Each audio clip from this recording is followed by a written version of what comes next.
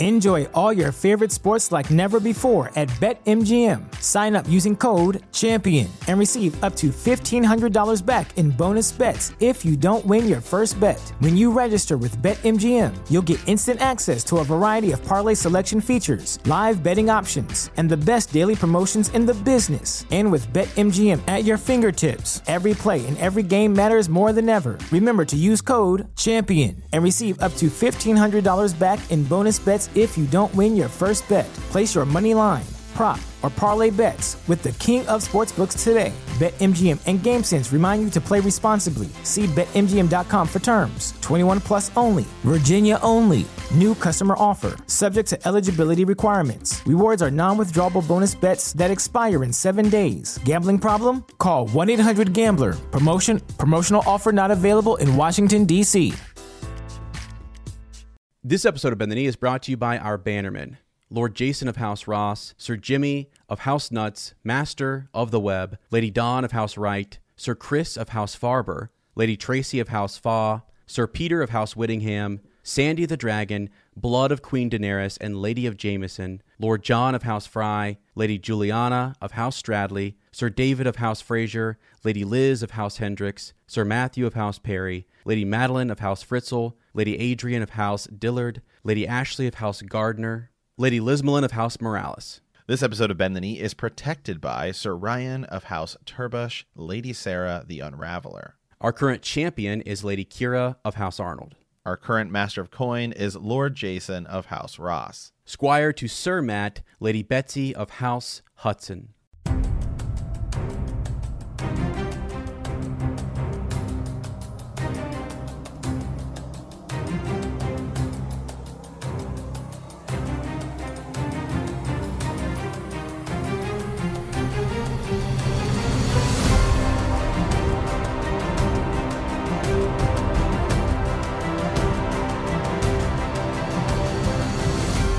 Hello and welcome to Bend the Knee, a Song of Ice and Fire podcast. I am Sir Matt, the Bud Knight. And I am Sir Ezra, the Watchful. Welcome to our Song of Ice and Fire book club. Today we are actually into a couple Ravens, my friend. This is part 2 of our Daenerys 5 discussion that we had. It kind of went to like over 2 hours, and we were like, holy smokes.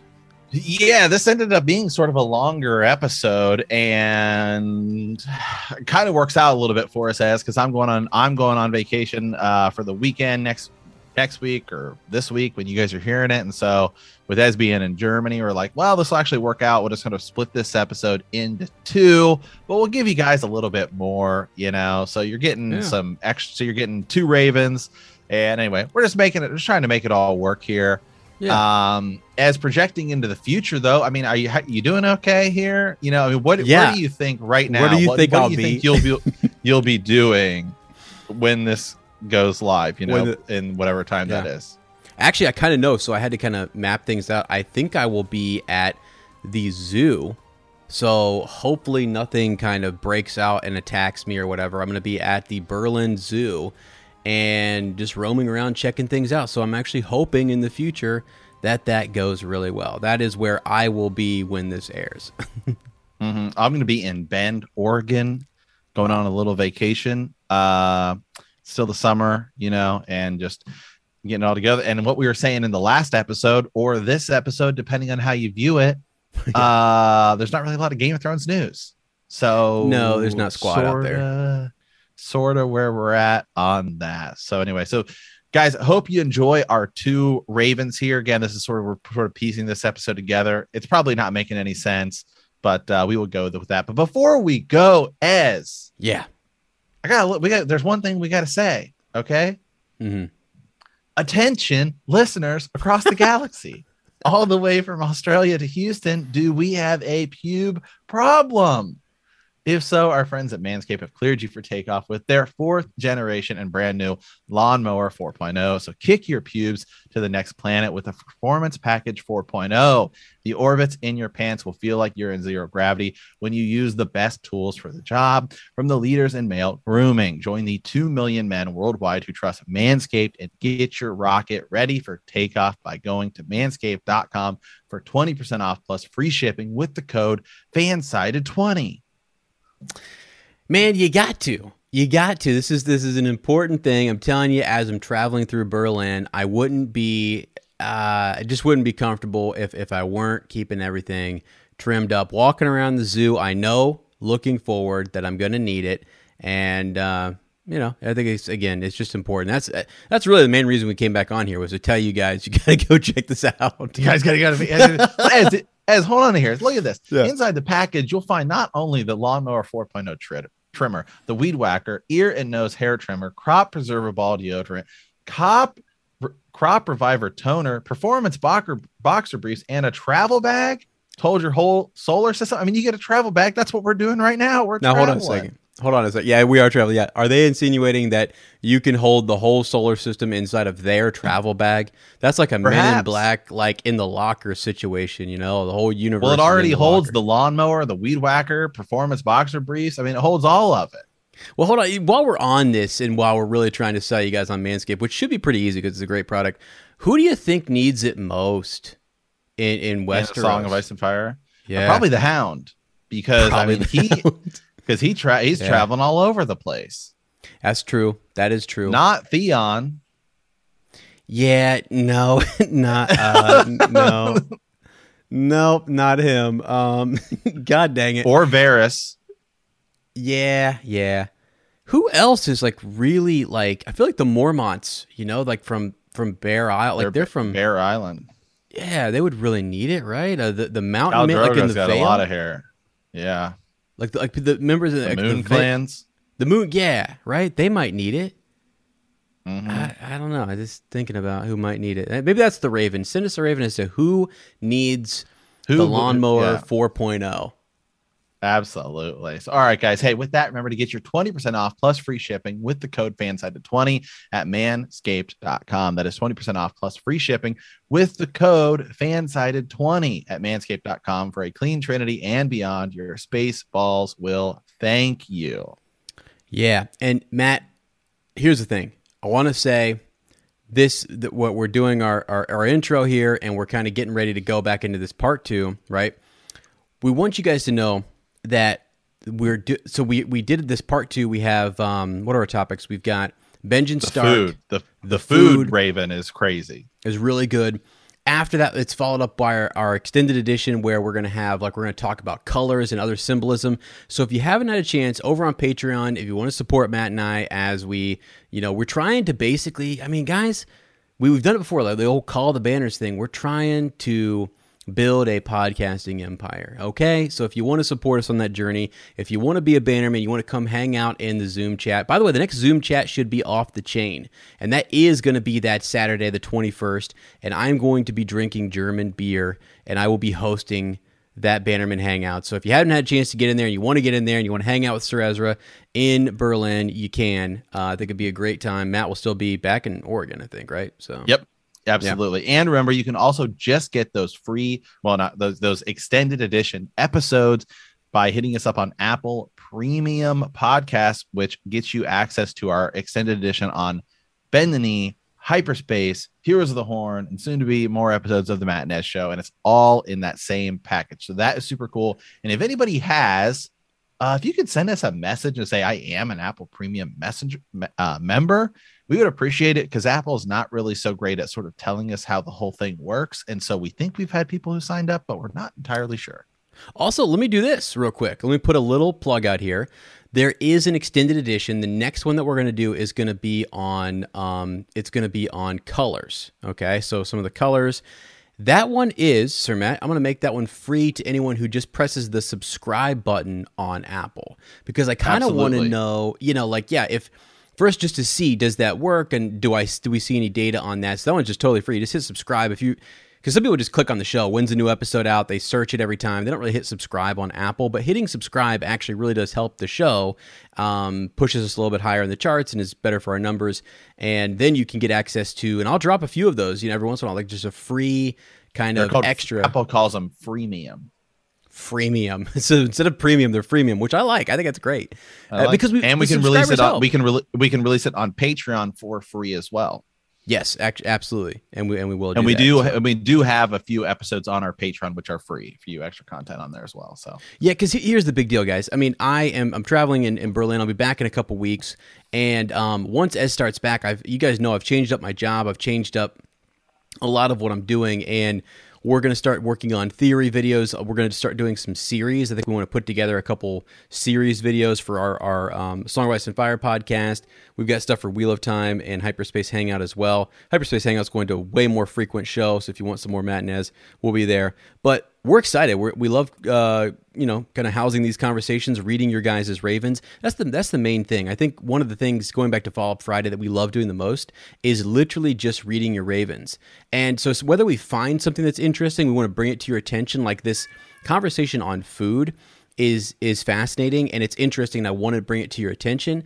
And then we have Linda sending us her Raven, and that is just awesome. That takes us back to the beginning of all of our adventure in Bend the Knee podcasting and reading from people, from Australia over to Ireland, to New York and wherever else, man. It's just, it's really cool. And we enjoy doing that. We want to give you guys a platform where we can read and actually comment on your thoughts. That's one of the things we enjoy the most. Absolutely. Yeah. So all right, guys. Hey, with that, welcome to part 2 of the episode.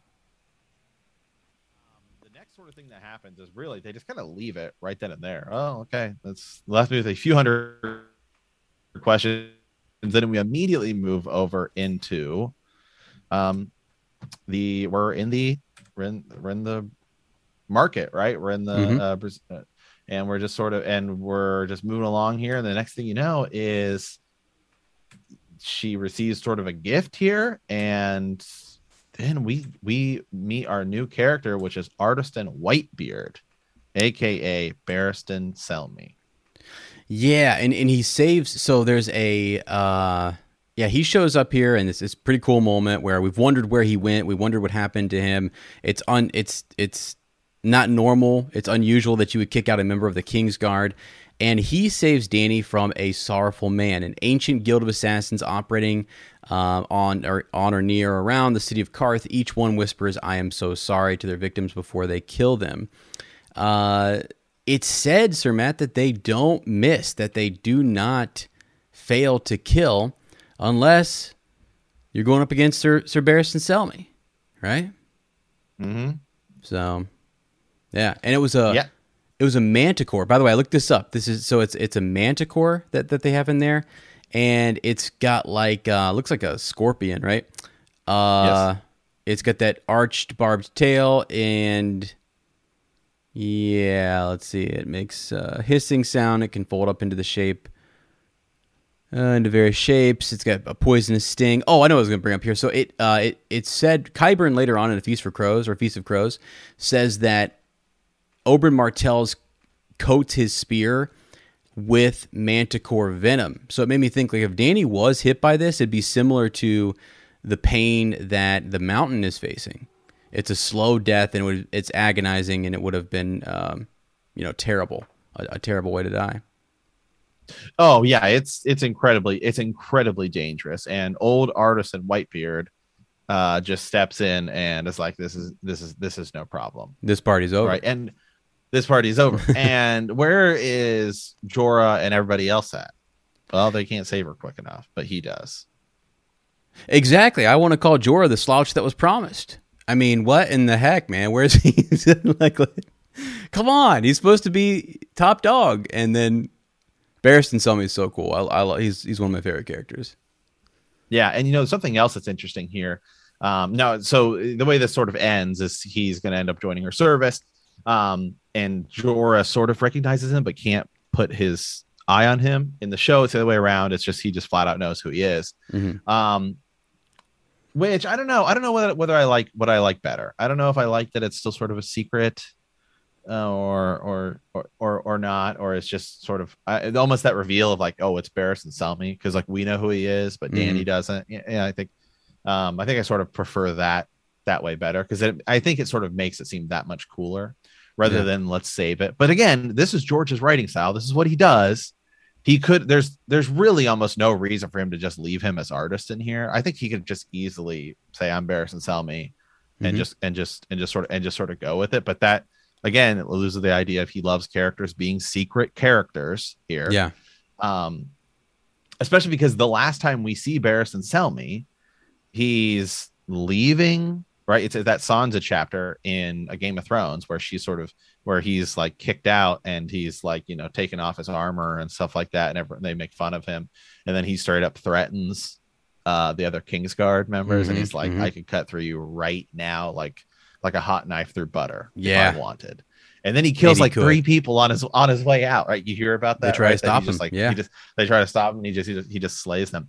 But so he has Strong Belwas with us, who is a book only character who is awesome. And we did a YouTube video talking about the 10 characters we wished had shown up from the books into the show. And he was one of them. And he's just sort of a cool character, just sort of a cool side character. He's got all these scars over him. He's like sort of big, fat guy.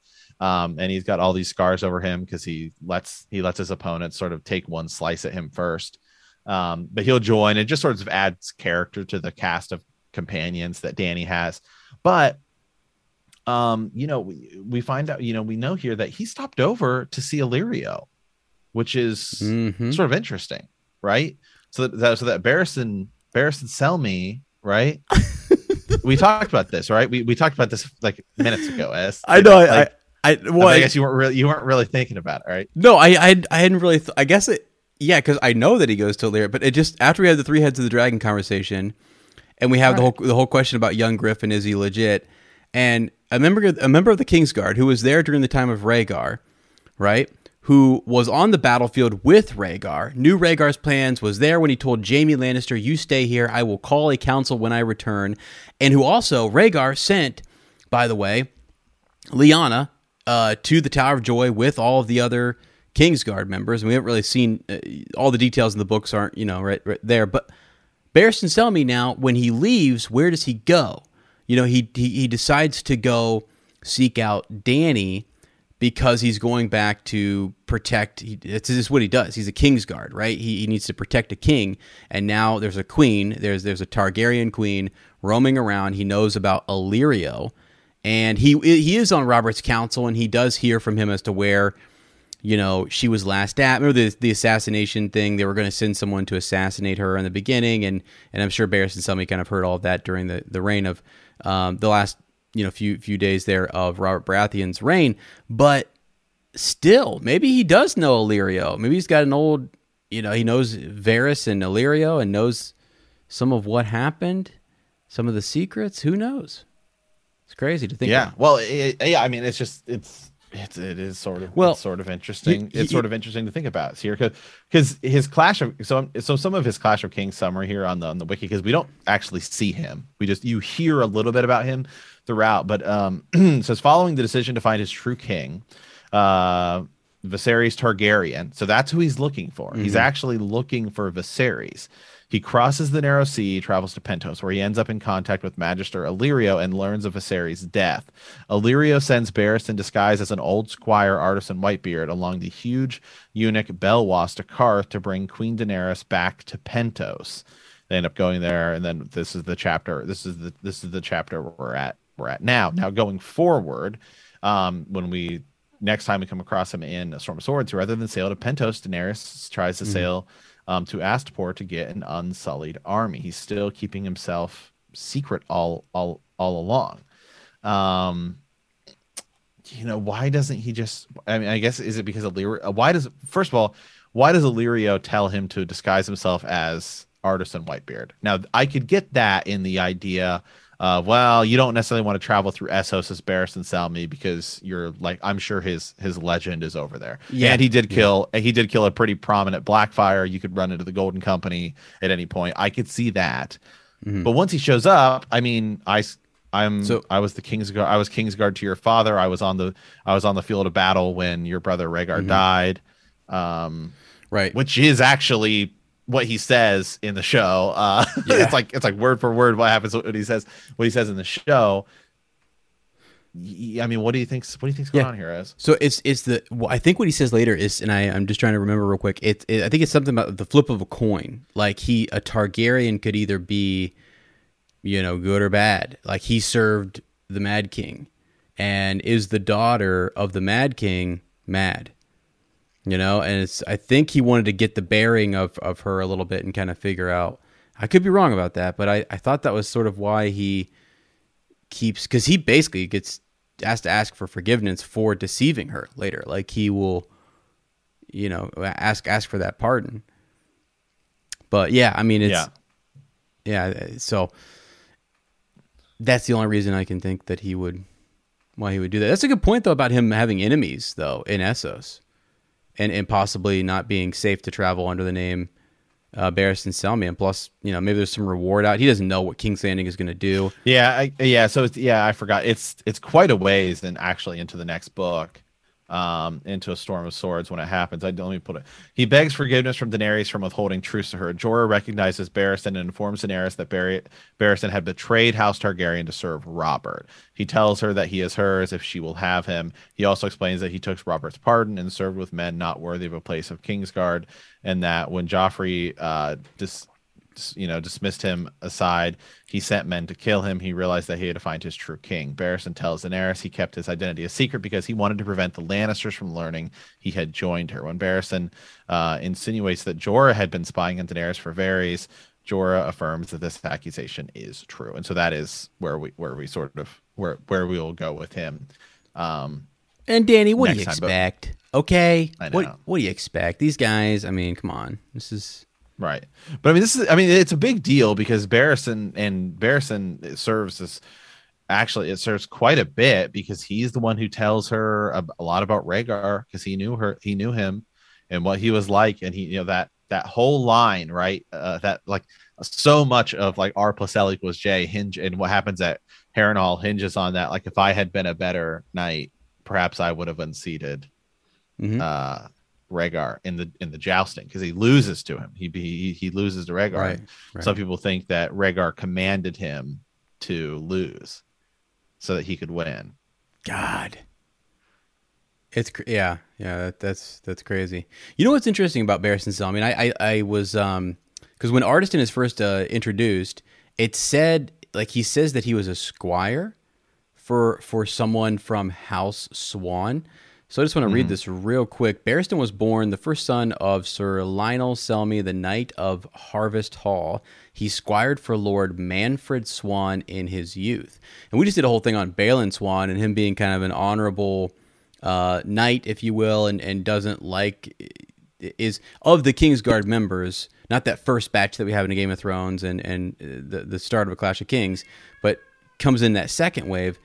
House Swan seemingly is a little bit more honorable, and Barristan Selmy definitely is that type of character, more honorable guy. So I thought that was just a cool connection, really. Yeah. Okay, and so I guess, that's sort of the chapter. He's going to go with him, and this is the last time we see Daenerys, I believe. I think so. I believe this is the last time we see Daenerys in this book. We only have a few chapters left, but before we move on to the Raven, can we make sort of a Winds of Winter theory or prediction here? Absolutely. Is Barristan Selmy still alive in the Winds of Winter? Yeah, for how long? Yeah. I said that from the beginning. Remember when I hadn't quite read the Winds of Winter chapters and I wasn't sure. It was because in the show, right? He dies in the show. Yes. Yeah. And so to me, this is what it says. Let me read the summary. Yeah. The Yunkish threat in the second siege of Meereen, this is Winds of Winter, has been augmented by the presence of the Bloody Flux. Sir Barristan notes that under normal circumstances, he would defend Meereen from behind its strong walls. However, because the Yunkish introduced the Pale Mare into Meereen by catapulting infected corpses over the walls, he resolves to ride out and meet with his enemy on the field rather than watch the impending outbreak annihilate Meereen. On the eve of the offensive, he gives a prep talk to his newly anointed knights and soldiers. When his talk is interrupted by the arrival of Dawn, Barristan orders the Red Lamb to sound the attack. And that's sort of it. And that's where we sort of leave it. But a lot of people think he's going to die here, or he does die here. But Given what we've sort of seen also in George's comments about Winds of Winter chapters and stuff, I mean, he's pretty much come out and said, "Oh, I've definitely rewritten stuff and moved stuff around." So I don't know how valid we can take any of the Winds of Winter sample chapters in the first place at this point, given the new information we have since those have been written. And second of all, it doesn't say that he's going to die here, or that he has died, so it's not official. And George sort of likes to do deaths on page or on screen. So do you think he's gonna live? Do you think he dies here? Do you think he'll die somewhere else? I don't know. I think he's gonna. I think he lives long enough for Dany to return. I don't know. It would just suck for her to come back and then he's gone. Because right now, and this could be what happens, right? This is where Tyrion could step up into like a better situation. Barristan Selmy's hand of the Queen, and he's doing what he can here, and because they're catapulting dead corpses and spreading disease and stuff into Meereen, that's the only reason he is riding out to battle. And he could die here because he's training a bunch of really young, unexperienced men and trying to make knights out of them, trying to make some commanders among them. He sent out, I think, Quentin's companions to try to gather some forces, maybe from the the Tattered Prince or somebody. It's one of the companies out there, and just get some more firepower. I don't think it's tough. Like, he can hold his own, but he might get captured. Maybe he's captured and they have to negotiate for him back, and maybe that's how he lives on a bit. But the odds are not looking good, really. I don't know. And just knowing what we know in the show, I would love to see him go on and be an advisor and give more details to Dany about Rhaegar. I feel like he has more story to tell her about Rhaegar and stuff, don't you? He's like a holder of secrets. He knows stuff. Yes, he does. Now, in the show, the way he dies is it's the Sons of the Harpy, right? They're still dealing with them, and then Daenerys. So Daenerys is sort of like there for that event. And then she ends up angrily rounding up the leaders of Marines, and she's in families in the catacombs where Viserion and Rhaegal reside, and feeds two of the great masters to her dragons in order to intimidate the rest. Mm-hmm. So her sort of that's kind of already happened a little bit in the books, and she's off. Now we're going to go through the whole her being lost with the Dothraki. That's sort of where her story's at. So it's kind of shifted around a little bit. So if he does die here, Dany's not going to sort of be present for that event. Yeah, that's what I'm saying. I think that is hard for me to kind of, just because he's such an important character. To her, I think she'll be around for his death. Yeah, so one of the thoughts that he has, he says, "I am no hand. A part of him wanted to cry out, I am only a simple knight, a queen's protector. I never wanted this, but with the queen gone and the king in chains, someone had to rule, and Sir Barristan did not trust the shave pate." So, yeah. He's addressing his men in the second siege of Meereen. "I'm an old man, an old knight, and I have seen more battles than most of you have years. Nothing is more terrible upon this earth, nothing more glorious, nothing more absurd. You may retch, you may not be the first. You may drop your sword, your shield, your lance. Others have done the same. Pick it up and go on fighting. You may foul your breeches. I did in my first battle. No one will care. All battlefields smell of shit. You may cry out for your mother, pray to gods. You thought you had forgotten how obscenities that you never dreamed could pass your lips. All of this happened too." So I think of like him getting ready to go out also and make this charge. Is just sort of, I don't know if he makes it, man. It's a big speech. I want him to, and I just feel like he needs to. Here's something else too. So thoughts that Barristan had, I think you kind of mentioned this earlier, but Prince Rhaegar loved his lady Lyanna, and thousands died for it. Daemon Blackfyre loved the first Daenerys and rose in rebellion when denied her. Bittersteel and Bloodraven both loved Shiera Seastar, and the Seven Kingdoms bled. The Prince of Dragonflies loved Jenny of Oldstone so much that he cast aside a crown, and Westeros paid the bride price in corpses.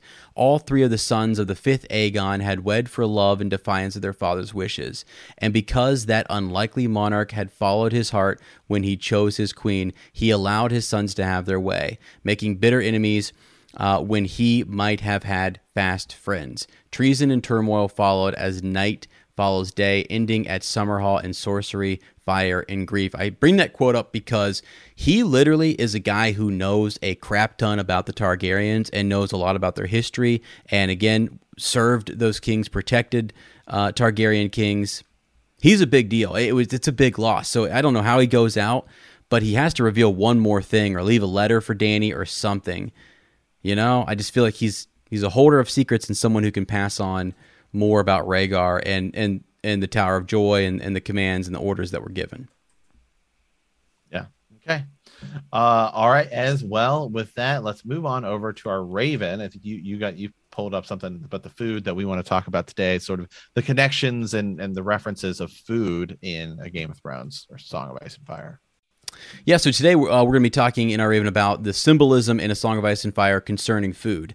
And I found this I'm going to give a shout out here. This is so well written. I don't want to change any of it. I just want to read it to you guys. Get food for thought. Maybe get some Ravens on this. But this was Kelsey Hayes who responded. How do you say it? It's Quora? Like the... Quora, that website? Yeah. Yeah. And then Ask Jeeves. Yeah, well, it's not like we normally go to Reddit. I normally don't go here, and I was very impressed by a lot of this. Enjoy all your favorite sports like never before at BetMGM. Sign up using code CHAMPION and receive up to $1,500 back in bonus bets if you don't win your first bet. When you register with BetMGM, you'll get instant access to a variety of parlay selection features, live betting options, and the best daily promotions in the business. And with BetMGM at your fingertips, every play and every game matters more than ever. Remember to use code CHAMPION and receive up to $1,500 back in bonus bets if you don't win your first bet. Place your money line, prop, or parlay bets with the king of sportsbooks today. BetMGM and GameSense remind you to play responsibly. See BetMGM.com for terms. 21 plus only. Virginia only. New customer offer. Subject to eligibility requirements. Rewards are non-withdrawable bonus bets that expire in 7 days. Gambling problem? Call 1-800-GAMBLER. Promotional offer not available in Washington, D.C. If you're a woman over 40 dealing with hot flashes, insomnia, brain fog, moodiness, or weight gain, you don't have to accept it as just another part of aging. The experts at MIDI Health know all these symptoms can be connected to the hormonal changes of menopause. And MIDI can help with safe, effective, FDA-approved solutions covered by insurance. 91% of MIDI patients get relief from symptoms within just 2 months. Book your virtual visit today at joinmidi.com. So, spoilers ahead for the books. I think you guys, this was years ago when this was written, so I think we're all good here. But so yeah, what are some of the examples of food symbolism in A Song of Ice and Fire? Gurm is often ribbed for his own for his extensive descriptions of food. I know a lot of people slog through the food stuff, but if you read them, you can detect patterns. Those patterns can show you how the author uses food and drink to tell you what's really going on in a situation or tell you what may happen next. It's not always literal food. Sometimes it can be a color or something related to the food in another way. Peaches, so here we go, refer to idealism and misplaced ideas of invincibility. Think of Renly eating a peach when he meets with Stannis. He's at the top of his power with a huge army and powerful allies.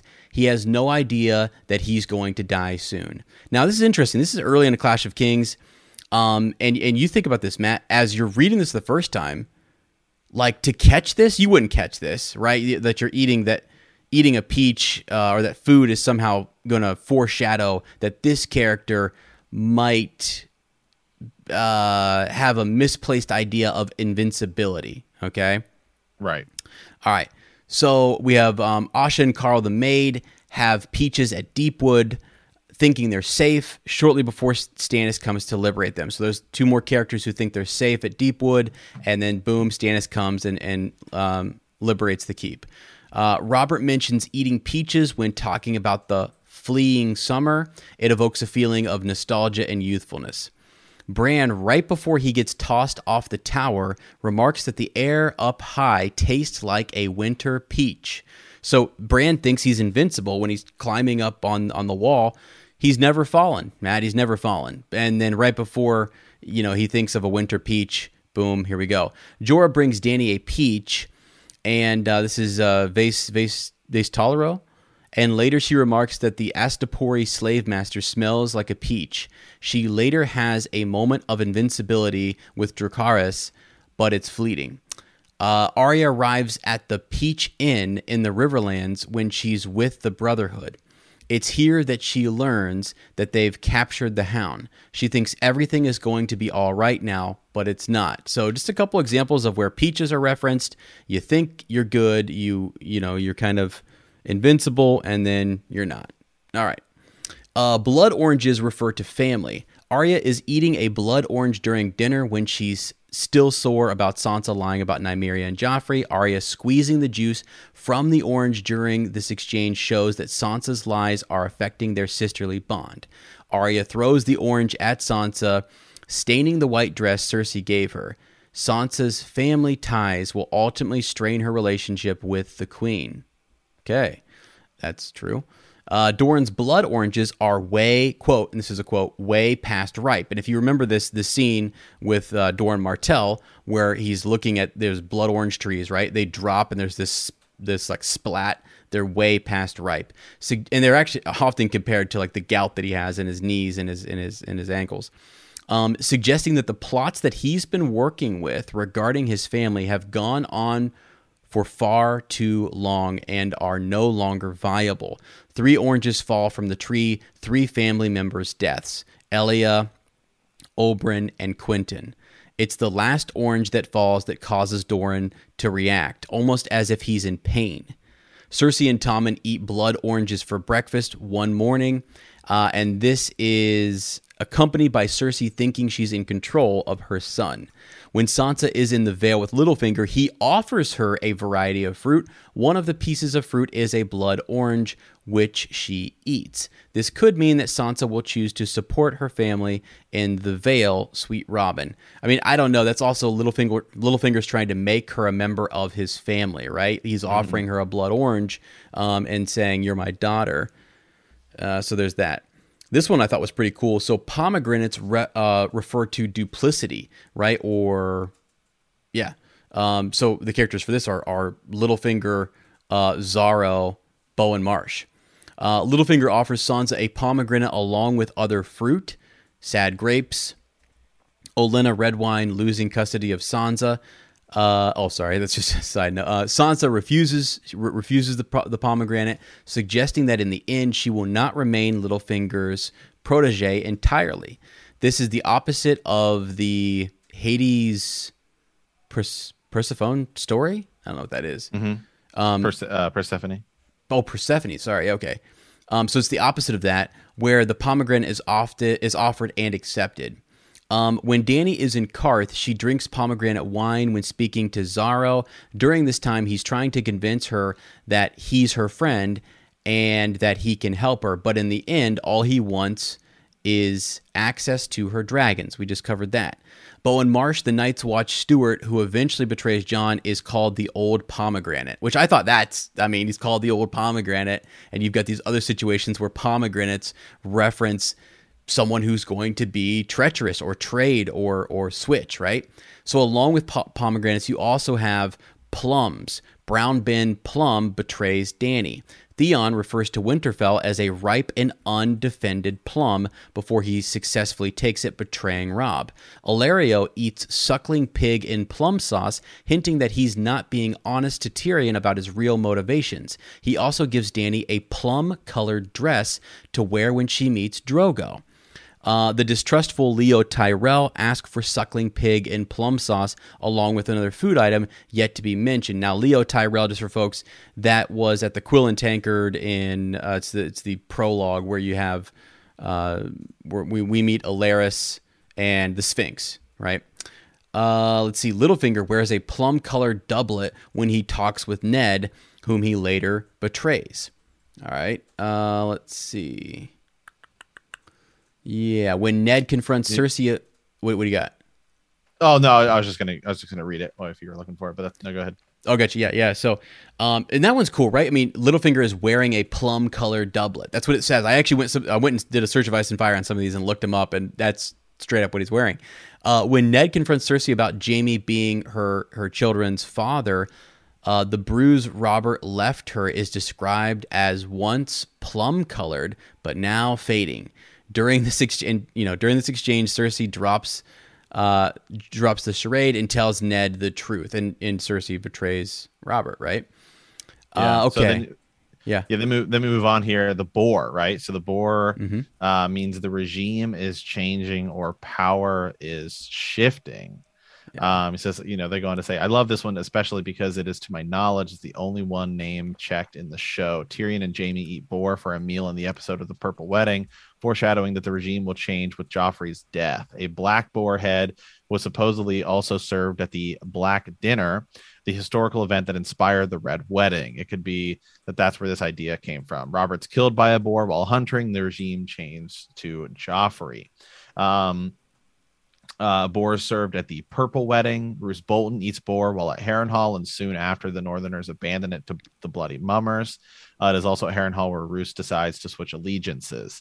Sansa eats a boar with Olenna and Marjorie when she tells them he's evil. The Tyrells will, of course, go on to assassinate Joffrey, offering boar to Sansa. Is the Tyrell family recruiting her? Cersei eats boar when plotting with the Stokeworths, only for Bronn to outsmart her and seize control of the family and its property. The Freymen use boar baiting at Riverrun to pass time. Soon the Blackfish escapes, and the castle and Wyman Frey and his men are hanged. The boar is all over Dany's final moments in Meereen before she flies off on Drogon. Barsenya fights a boar in the pit, and you'll see the guards in boar helmets. There's boar all over. Interestingly, there are no boar served at the Red Wedding, perhaps suggesting that the Stark regime will live on somehow. Mm-hmm. So this is the one that I've known that we've talked about quite a bit, which is the Arbor Gold wine, which equals lies. There's a lot of this, right? Hizdar starts drinking it after he marries Dany. Their marriage is a political sham. Manderly suggests that the Freys and Boltons wash down the pork pie with Arbor Gold. The pies actually contain meat from 3 executed Freys. Varys says he bought the double for baby Aegon with Arbor Gold. This can suggest that Varys is lying and the switch never took place. Cersei and Tana stay up drinking Arbor Gold. Tana is informing Cersei to someone, probably Doran Martell. Littlefinger serves Arbor Gold to the Vale Lords when trying to convince them to let him maintain his position after Lysa's death. The phrase is even repeated there, lies and Arbor Gold. Tyrion asks Sansa for Arbor Gold on their wedding night. The marriage is a farce, and Sansa is trying to keep her feelings about the Lannisters from him. Leo Tyrell drinks Arbor Gold in Old Town and stands out as a distrustful figure to Pate and Alleras. During a council meeting, they toast Joffrey's wise Joffrey wise and benevolence reign with Arbor Gold. A candidate for High Septim is said to carry the votes of the wealthy by giving them Arbor Gold, then turning around and trying to pass himself off as an ascetic by mingling with the poor. So then we move on to red wine, which often equals poison. The wine seller offers Dany dry red wine from the arbor when he tries to poison her. Crescent tries to poison Melisandre with red wine. Joffrey is poisoned with red wine. Tyrion poisons Cersei, not fatally, just enough to make her sick, when they drink red wine and toast Stannis for killing Renly. That's when he sort of gives her basically like a laxative, right? Yeah. Oberyn calls Arbor red wine red water and asks Tyrion, did you poison him? In reference to Tyrion being on trial for killing Joffrey. Lemons refer to genuine innocence and purity. Lemon cakes are Sansa's favorite food. She grew up thinking, life was the way it was in the songs. Dany regularly looks back on the lemon tree in the house in Bravos where she lived with Willem Darry. Stannis drinks lemon water and has the express aim of purifying the realm and ridding it of elements that he deems corrupt. Cersei drinks lemon water to refresh her breath, purity in more a literal sense. Move on to final one here, which I think is olive trees represent peace. This one is straight from our world, actually. The Maesters of Meereen destroy the city's grove of olive trees to prevent Dany from exploiting the resources when she takes the city. Dany later replants some olive trees, but they need years in order to bear a few. Harry Strickland, one of the Gold Company, remarks that Dany would rather plant olive trees than take Westeros. Later, at the end of the 5th book, Dany has an epiphany and realizes that dragons don't plant trees. The interpretation: the Maesters keep Dany from having an early, easily won peace.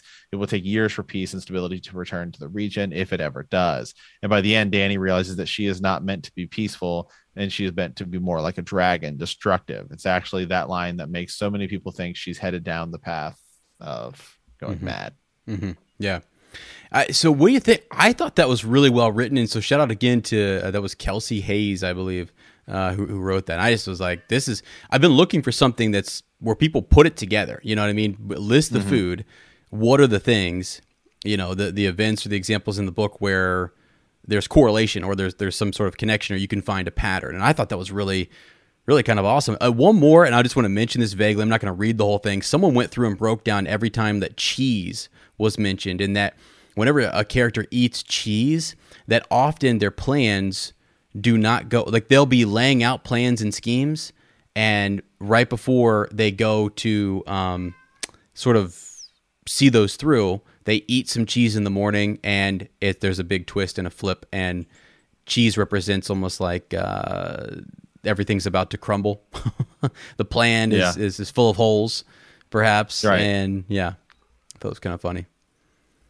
So. Yeah, well, let me say, this is super good Raven you've got here, or sort of this finding this here on Kiora, because this is something we've talked about quite a bit, right? Especially with the Arbor Gold and sort of the lies.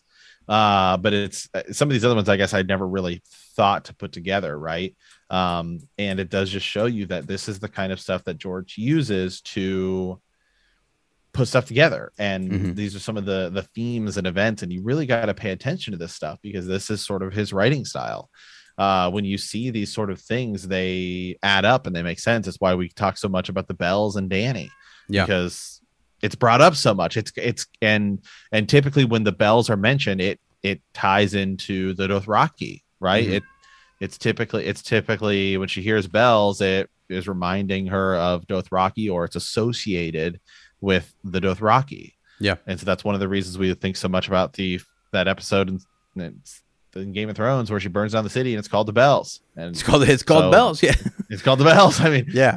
So we're not just making this stuff up when we make these references here. Yeah. But so the wine was definitely one that I knew of. I guess I never really thought more of it sort of as, so the Arbor Red as poison. That was one that caught my eye just because I've always thought of the Arbor Gold. The lemons representing purity. That's interesting too. And some of these I think might be a little bit of a stretch, sure. But the boar, the boar is really interesting because it does. I mean, you point this stuff out. Now there could be other instances as well, just to sort of play, the great others advocate here. There you go. To play the great, I'm sure there might be instances in which boar is served and nothing happens, and you could just be picking and choosing. But I mean, you sure are picking a lot here. So to me, it seems like it's pretty likely. And I haven't gone through and done a search for every single time that it's mentioned and something doesn't happen. But then again, that doesn't mean that we don't know that it won't happen in the future. Exactly, and that's what I was going to say. So the person who made the cheese comment, they did have a disclaimer, like cheese is a common thing that you eat, right? And it's mentioned in a lot of stories, a lot of fantasy, a lot of works. You're having meat and cheese at everything. So that one, they were kind of picking and choosing, I feel like, a little bit. Whereas some of these things, like a pomegranate, I mean, a blood orange, like specifically blood oranges, it's interesting. It's an interesting choice, and them being way past ripe. And I've seen YouTube videos and the Sand Snakes accused Doran Martell of staying way too long and like believing in these plans and being too slow. like not moving too quick, not like the Viper, not like the Red Viper would have just struck and moved, and you almost need to do that. But so some of them kind of fit, and I just think it's interesting. And I wonder if in the comments or in a Raven, if you guys have other connections. Are there other examples that would tie to blood oranges, to peaches, to pomegranates? Lamprey pie is one that people have mentioned a lot. They say there's some symbolism or connections with it. And really, when we read Winds of Winter, when that comes out, it's some hinting or foreshadowing. Like when we see a pomegranate with someone, we might analyze that a little bit differently now. You know what I mean? We might circle that and say, I wonder if there's something more to that. And in our series of Ravens, I found this user and another kind of go back and forth, and there's colors, there's more things. And there's tons of people who, Lucifer Ming's Lightbringer, he brings up a lot of really good points around symbolism and images and stuff around characters, which is really cool. And some of his are really subtle, but these are reoccurring food items and colors and gemstones. Like they bring up sapphires, and what do they mean? So we'll kind of keep going with this series in our Ravens, but I thought I'd love to get folks' comments and thoughts, and what do you think? And what connections did this post not include? Are there more that we could kind of add and further elevate the conversation? Yeah, absolutely. Absolutely. It's good. This is incredible. This is incredibly interesting. And it's a lot of, and it's super detailed. And this was also written like 5 years ago. So that's before season 8, which I love. And we've talked about this before. I love anytime you find some sort of theories or stuff like that that's written before.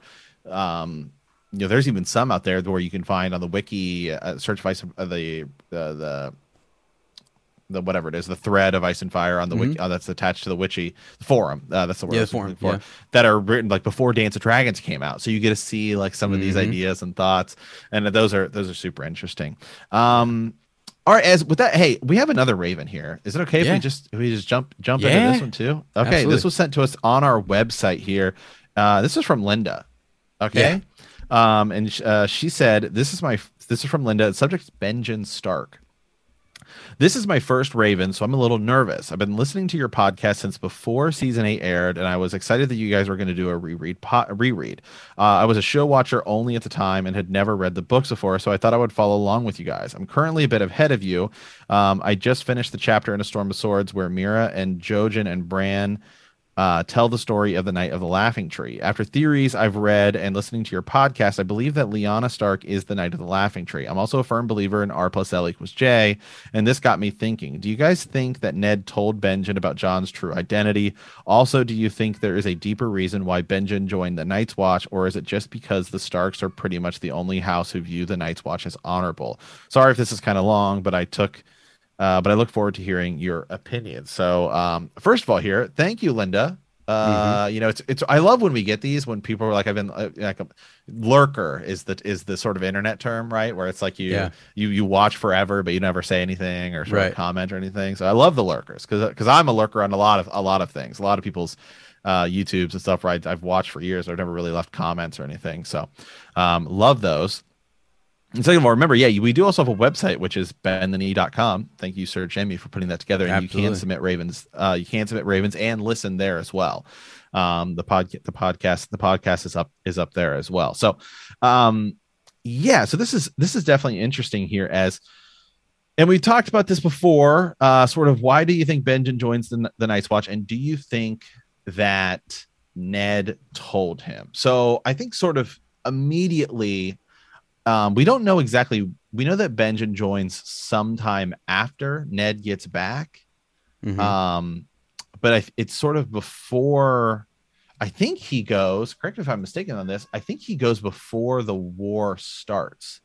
So he would be the third son, right, in a house where it seems like, okay, we know that the oldest son, Brandon Stark, is set to marry Catelyn Tully. So that's a major house to another major house, the Riverlands and the North. That seems like it was going to be a big lock-in. You're set to go there.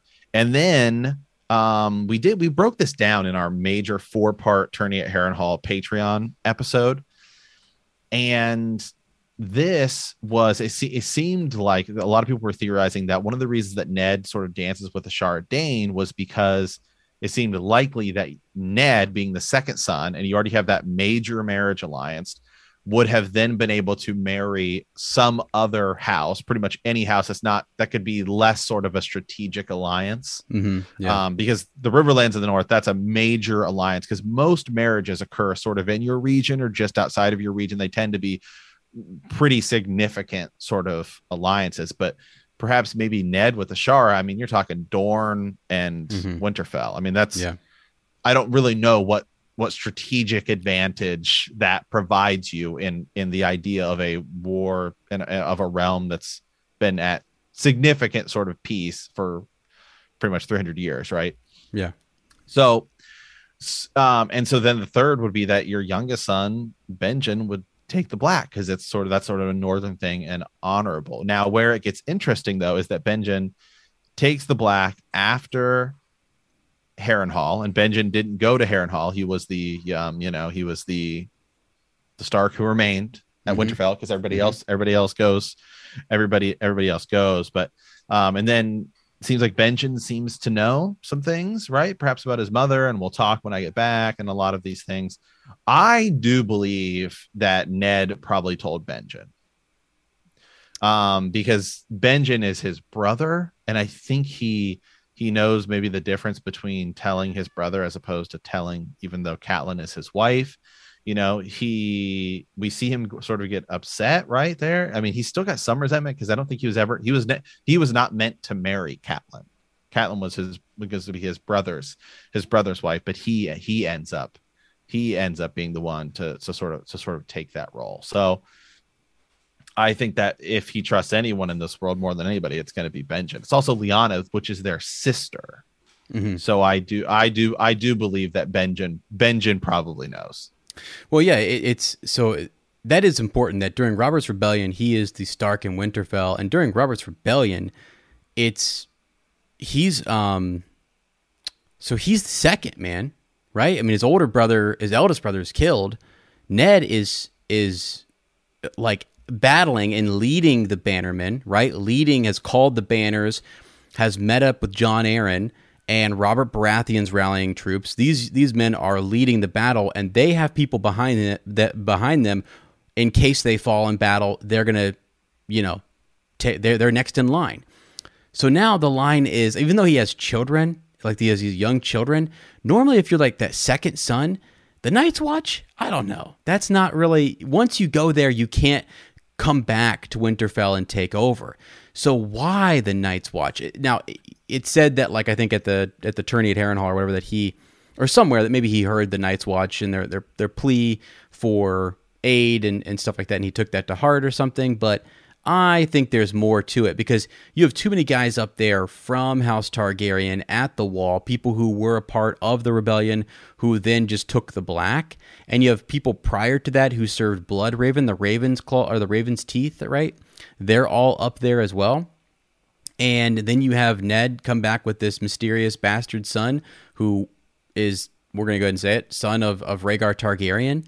And what happened? Did he come back with other Kingsguard members that were like, imagine this, Matt, like he comes back up there and in secret you've got Sir Arthur Dayne and Gerald Hightower and others who went north, and they go with and to protect, and Hallan Reed goes with them, or maybe Hallan keeps them, in the swamps and keeps them away from everybody's secret for a while. And after time, then they go with Benjen up to take the black or something. And Benjen's in on this whole scheme. Who knows? It could be that kind of complex, and there could be something more to it. But I think he knows. I think Benjen does know something for sure. Right. Well, think about this too. The idea that Ned comes back after the war's over, and then he would have somebody to confide in, which could be Benjen. And then, so somebody else out there knows, and Benjen would be able to go to the Wall, and we get to see, he gets to travel. So, Benjen going to the Wall and being, a Stark and somebody that everyone's going to immediately like will place him sort of high up in the ranks. And I'm sure it's not like just because you're at the Wall, like some people get to travel to the South, like, and we see this and recruit people and a lot of this stuff. But you could go much, much deeper into this, where if Ned comes back and he knows way more about it than, this is just sort of Jon's this is Jon Snow is like Lyanna's baby, and he's also potentially the king to the realm. We might learn more about the you know, who knows what all said there. It might be more. He learns about the Song of Ice and Fire, and he learns about the potential, like the White Walkers, and we got to save everyone, and this is the prince's promise and everything.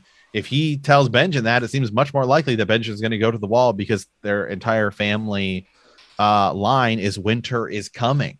And if they truly believe winter's coming, the North is going to want to send people to the wall. I mean, and go and absolutely go fight there, because I mean, it kind of doesn't make sense.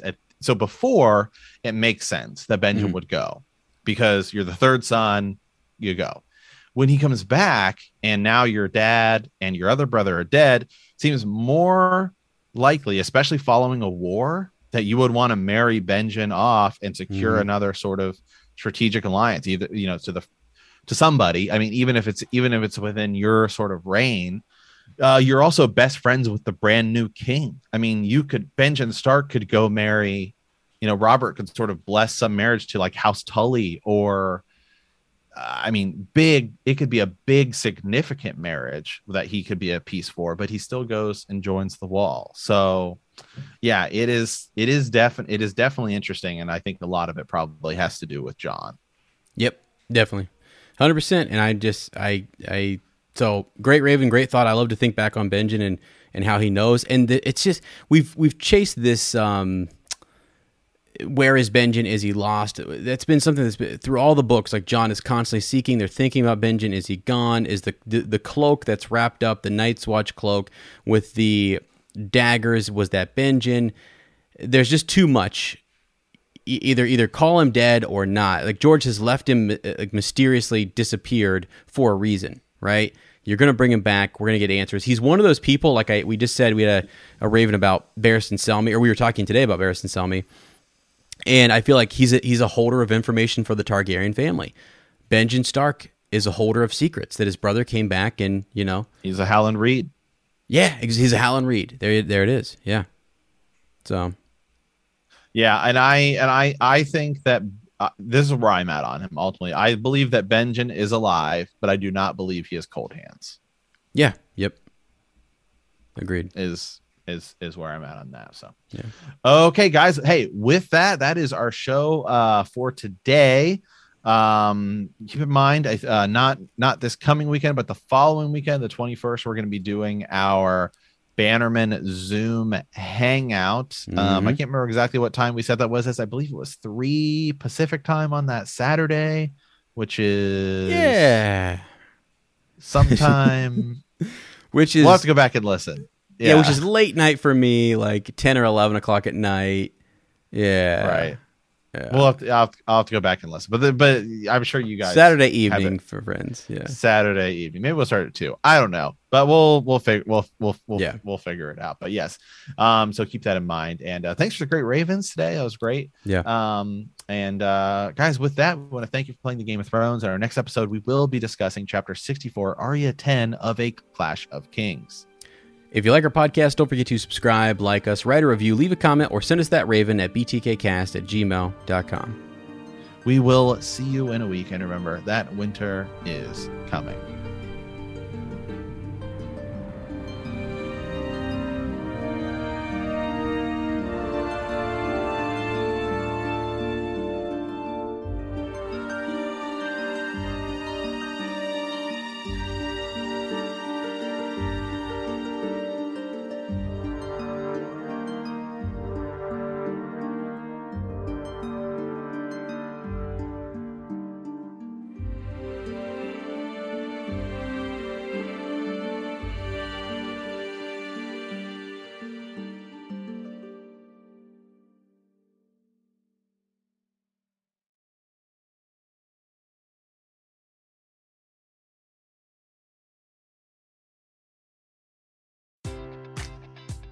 Enjoy all your favorite sports like never before at BetMGM. Sign up using code CHAMPION and receive up to $1,500 back in bonus bets if you don't win your first bet. When you register with BetMGM, you'll get instant access to a variety of parlay selection features, live betting options, and the best daily promotions in the business. And with BetMGM at your fingertips, every play and every game matters more than ever. Remember to use code CHAMPION and receive up to $1,500 back in bonus bets if you don't win your first bet. Place your money line, prop, or parlay bets with the king of sportsbooks today. BetMGM and GameSense remind you to play responsibly. See BetMGM.com for terms. 21 plus only. Virginia only. New customer offer. Subject to eligibility requirements. Rewards are non-withdrawable bonus bets that expire in 7 days. Gambling problem? Call 1-800-GAMBLER.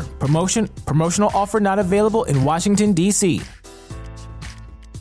If you're a woman over 40 dealing with hot flashes, insomnia, brain fog, moodiness, or weight gain, you don't have to accept it as just another part of aging. The experts at MIDI Health know all these symptoms can be connected to the hormonal changes of menopause. And MIDI can help with safe, effective, FDA-approved solutions covered by insurance. 91% of MIDI patients get relief from symptoms within just 2 months. Book your virtual visit today at joinmidi.com.